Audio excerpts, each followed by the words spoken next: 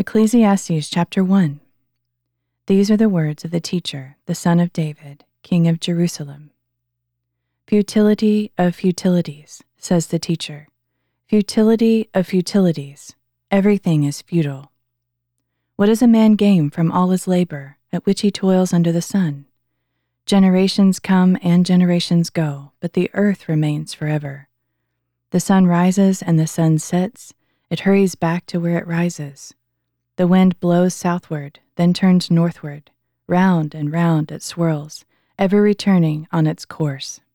All the rivers flow into the sea, yet the sea is never full. To the place from which the streams come, there again they flow. All things are wearisome, more than one can describe. The eye is not satisfied with seeing, nor the ear content with hearing. What has been will be again, and what has been done will be done again. There is nothing new under the sun. Is there a case where one can say, "Look, this is new"? It has already existed in the ages before us.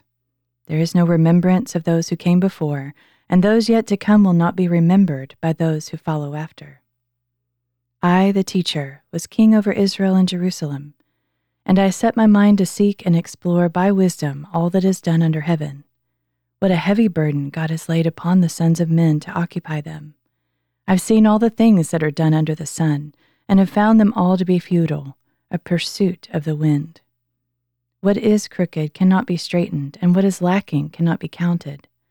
I said to myself, "Behold, I've grown and increased in wisdom beyond all those before me who were over Jerusalem, and my mind has observed a wealth of wisdom and knowledge." So I set my mind to know wisdom and madness and folly. I learned that this too is a pursuit of the wind. For with much wisdom comes much sorrow, and as knowledge grows, grief increases. I said to myself, "Come now, I will test you with pleasure, enjoy what is good." But it proved to be futile. I said of laughter, "It is folly," and of pleasure, "What does it accomplish?" I sought to cheer my body with wine and to embrace folly, my mind still guiding me with wisdom, until I could see what was worthwhile for men to do under heaven during the few days of their lives. I expanded my pursuits. I built houses and planted vineyards for myself. I made gardens and parks for myself where I planted all kinds of fruit trees. I built reservoirs to water my groves of flourishing trees. I acquired men servants and maid servants, and servants were born in my house. I also owned more herds and flocks than anyone in Jerusalem before me. And I accumulated for myself silver and gold and the treasure of kings and provinces. I gathered to myself male and female singers, and the delights of the sons of men, many concubines. So I became great and surpassed all in Jerusalem who had preceded me, and my wisdom remained with me. Anything my eyes desired, I did not deny myself. I refused my heart no pleasure, for my heart took delight in all my work, and this was the reward for all my labor. Yet when I considered all the works that my hands had accomplished, and what I had toiled to achieve, I found everything to be futile, a pursuit of the wind. There was nothing to be gained under the sun. Then I turned to consider wisdom and madness and folly, for what more can the king's successor do than what has already been accomplished? And I saw that wisdom exceeds folly, just as light exceeds darkness. The wise man has eyes in his head, but the fool walks in darkness. Yet I also came to realize that one fate overcomes them both. So I said to myself, "The fate of the fool will also befall me. What then have I gained by being wise?" And I said to myself that this too is futile. For there is no lasting remembrance of the wise, just as with the fool, seeing that both will be forgotten in the days to come. Alas, the wise man will die, just like the fool. So I hated life, because the work that is done under the sun was grievous to me, for everything is futile and a pursuit of the wind. I hated all for which I toiled under the sun, because I must leave it to the man who comes after me. And who knows whether that man will be wise or foolish? Yet he will take over all the labor at which I've worked skillfully under the sun. This too is futile. So my heart began to despair over all the labor that I had done under the sun. When there is a man who has labored with wisdom, knowledge, and skill, and he must give his portion to a man who has not worked for it, this too is futile and a great evil. For what does a man get for all the toil and striving with which he labors under the sun? Indeed, all his days are filled with grief, and his task is sorrowful. Even at night his mind does not rest. This, too, is futile. Nothing is better for a man than to eat and drink and enjoy his work. I've also seen that this is from the hand of God. For apart from him, who can eat and who can find enjoyment? To the man who is pleasing in his sight, he gives wisdom and knowledge and joy. But to the sinner, he assigns the task of gathering and accumulating that which he will hand over to one who pleases God. This too is futile and a pursuit of the wind. Chapter 3.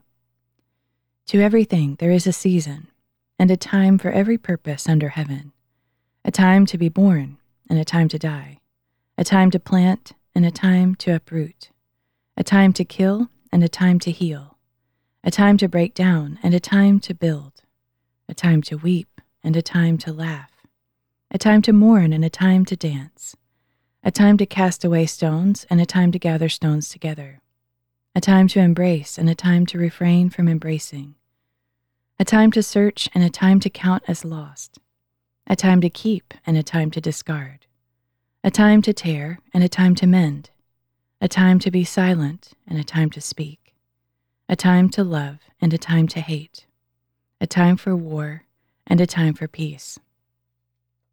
What does the worker gain from his toil? I've seen the burden that God has laid upon the sons of men to occupy them. He has made everything beautiful in its time. He's also set eternity in the hearts of men, yet they cannot fathom the work that God has done from beginning to end. I know that there is nothing better for them than to rejoice and do good while they live, and also that every man should eat and drink and find satisfaction in all his labor. This is the gift of God. I know that everything God does endures forever. Nothing can be added to it or taken from it. God does it so that they should fear him. What exists has already been, and what will be has already been. For God will call to account what is past. Furthermore, I saw under the sun that in the place of judgment there is wickedness, and in the place of righteousness there is wickedness. I said in my heart, God will judge the righteous and the wicked, since there is a time for every activity and every deed. I said to myself, as for the sons of men, God tests them so that they may see for themselves that they are but beasts. For the fates of both men and beasts are the same. As one dies, so dies the other. They all have the same breath. Man has no advantage over the animals, since everything is futile. All go to one place, all come from dust, and all return to dust. Who knows if the spirit of man rises upward, and the spirit of the animal descends into the earth? I've seen that there's nothing better for a man than to enjoy his work, because that is his lot. For who can bring him to see what will come after him? Chapter 4. Again, I looked and I considered all the oppression taking place under the sun. I saw the tears of the oppressed, and they had no comforter. The power lay in the hands of their oppressors, and there was no comforter. So I admired the dead who had already died above the living who were still alive. But better than both is he who has not yet existed, who has not seen the evil that is done under the sun. I saw that all labor and success spring from a man's envy of his neighbor. This too is futile and a pursuit of the wind. The fool folds his hands and consumes his own flesh. Better one handful with tranquility than 2 handfuls with toil and pursuit of the wind. Again I saw futility under the sun. There is a man all alone, without even a son or brother. And though there is no end to his labor, his eyes are still not content with his wealth. For whom do I toil and bereave my soul of enjoyment? This too is futile, a miserable task. 2 are better than 1, because they have a good return for their labor. For if one falls down, his companion can lift him up, but pity the one who falls without another to help him up. Again, if 2 lie down together, they will keep warm, but how can one keep warm alone? And though one may be overpowered, 2 can resist. Moreover, a cord of 3 strands is not quickly broken. Better is a poor but wise youth than an old but foolish king who no longer knows how to take a warning. For the youth has come from the prison to the kingship, though he was born poor in his own kingdom. I saw that all who lived and walked under the sun followed the second one, the youth who succeeded the king. There is no limit to all the people who were before them, yet the successor will not be celebrated by those who come even later. This too is futile and a pursuit of the wind. Chapter 5. Guard your steps when you go to the house of God. Draw near to listen, rather than to offer the sacrifice of fools, who do not know that they do wrong. Do not be quick to speak, and do not be hasty in your heart to utter a word before God. After all, God is in heaven, and you are on earth, so let your words be few. As a dream comes through many cares, so the speech of a fool comes with many words. When you make a vow to God, do not delay in fulfilling it, because he takes no pleasure in fools. Fulfill your vow. It is better not to vow than to make a vow and not fulfill it. Do not let your mouth cause your flesh to sin, and do not tell the messenger that your vow was a mistake. Why should God be angry with your words and destroy the work of your hands? For as many dreams bring futility, so do many words. Therefore, fear God. If you see the oppression of the poor and the denial of justice and righteousness in the province, do not be astonished at the matter, for one official is watched by a superior, and others higher still are over them. The produce of the earth is taken by all. The king himself profits from the fields. He who loves money is never satisfied by money, and he who loves wealth is never satisfied by income. This too is futile. When good things increase, so do those who consume them. What then is the profit to the owner except to behold them with his eyes? The sleep of the worker is sweet, whether he eats little or much, but the abundance of the rich man permits him no sleep. There is a grievous evil I've seen under the sun, wealth hoarded to the harm of its owner, or wealth lost in a failed venture. So when that man has a son, there is nothing to pass on. As a man came from his mother's womb, so he will depart again, naked as he arrived. He takes nothing for his labor to carry in his hands. This too is a grievous evil. Exactly as a man is born, so he will depart. What does he gain as he toils for the wind? Moreover, all his days he eats in darkness, with much sorrow, sickness, and anger. Here is what I've seen to be good and fitting, to eat and drink, and to find satisfaction in all the labor one does under the sun, during the few days of life that God has given him, for this is his lot. Furthermore, God has given riches and wealth to every man, and he has enabled him to enjoy them, to accept his lot, and to rejoice in his labor.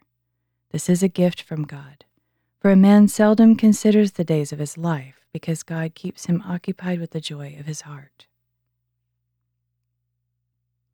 Chapter 6. There is another evil I've seen under the sun, and it weighs heavily upon mankind. God gives a man riches, wealth, and honor, so that he lacks nothing his heart desires. But God does not allow him to enjoy them. Instead, a stranger will enjoy them. This is futile and a grievous affliction. A man may father 100 children and live for many years, yet no matter how long he lives, if he's unsatisfied with his prosperity and does not even receive a proper burial, I say that a stillborn child is better off than he. For a stillborn child enters in futility and departs in darkness, and his name is shrouded in obscurity. The child, though neither seeing the sun nor knowing anything, has more rest than that man, even if he lives 1,000 years twice over, but fails to enjoy his prosperity. Do not all go to the same place? All a man's labor is for his mouth, yet his appetite is never satisfied. What advantage, then, has the wise man over the fool? What gain comes to the poor man who knows how to conduct himself before others? Better what the eye can see than the wandering of desire. This too is futile and a pursuit of the wind. Whatever exists was named long ago, and what happens to a man is foreknown. But he cannot contend with one stronger than he. For the more words, the more futility, and how does that profit anyone? For who knows what is good for a man during the few days in which he passes through his fleeting life like a shadow? Who can tell a man what will come after him under the sun? Chapter 7. A good name is better than fine perfume, and one's day of death is better than his day of birth. It is better to enter a house of mourning than a house of feasting, since death is the end of every man, and the living should take this to heart. Sorrow is better than laughter, for a sad countenance is good for the heart. The heart of the wise is in the house of mourning, but the heart of fools is in the house of pleasure. It is better to heed a wise man's rebuke than to listen to the song of fools. For like the crackling of thorns under the pot, so is the laughter of the fool. This too is futile. Surely extortion turns a wise man into a fool, and a bribe corrupts the heart. The end of a matter is better than the beginning, and a patient spirit is better than a proud one. Do not be quickly provoked in your spirit, for anger settles in the lap of a fool. Do not say, "Why were the old days better than these?" For it is unwise of you to ask about this. Wisdom, like an inheritance, is good, and it benefits those who see the sun. For wisdom, like money, is a shelter, and the advantage of knowledge is that wisdom preserves the life of its owner. Consider the work of God, who can straighten what he has bent. In the day of prosperity be joyful, but in the day of adversity consider this: God has made one of these along with the other, so that a man cannot discover anything that will come after him. In my feudal life I've seen both of these, a righteous man perishing in his righteousness, and a wicked man living long in his wickedness. Do not be overly righteous, and do not make yourself too wise. Why should you destroy yourself? Do not be excessively wicked, and do not be a fool. Why should you die before your time? It is good to grasp the one and not let the other slip from your hand, for he who fears God will follow both warnings. Wisdom makes the wise man stronger than 10 rulers in a city. Surely there is no righteous man on earth who does good and never sins. Do not pay attention to every word that is spoken, or you may hear your servant cursing you, for you know in your heart that many times you yourself have cursed others. All this I tested by wisdom, saying, I resolved to be wise. But it was beyond me. What exists is out of reach and very deep. Who can fathom it? I directed my mind to understand, to explore, to search out wisdom and explanations, and to understand the stupidity of wickedness and the folly of madness. And I find more bitter than death the woman who is a snare, whose heart is a net and whose hands are chains. The man who pleases God escapes her, but the sinner is ensnared. Behold, says the teacher, I have discovered this by adding one thing to another to find an explanation.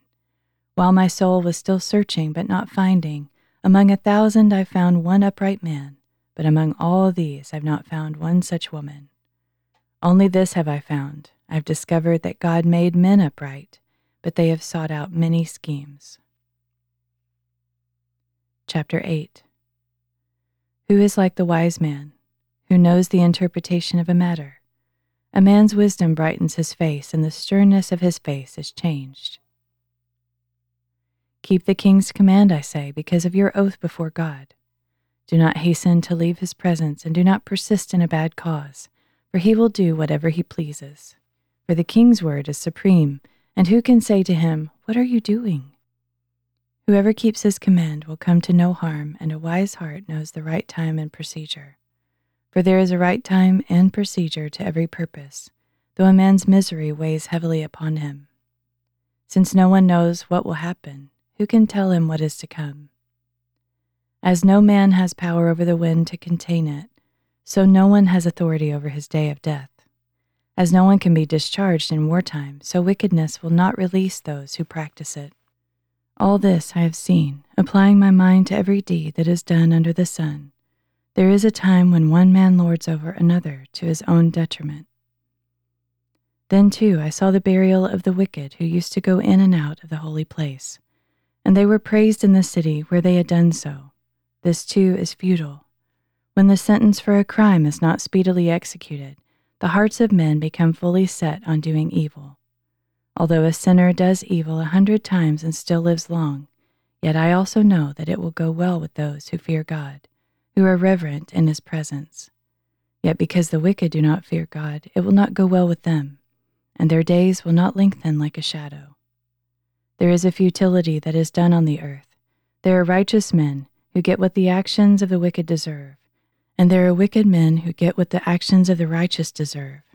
I say that this too is futile. So I commended the enjoyment of life, because there is nothing better for a man under the sun than to eat and drink and be merry. For this joy will accompany him in his labor during the days of his life that God gives him under the sun. When I applied my mind to know wisdom and to observe the task that one performs on the earth, though his eyes do not see sleep in the day or even in the night, I saw every work of God, and that a man is unable to comprehend the work that is done under the sun. Despite his efforts to search it out, he cannot find its meaning. Even if the wise man claims to know, he is unable to comprehend.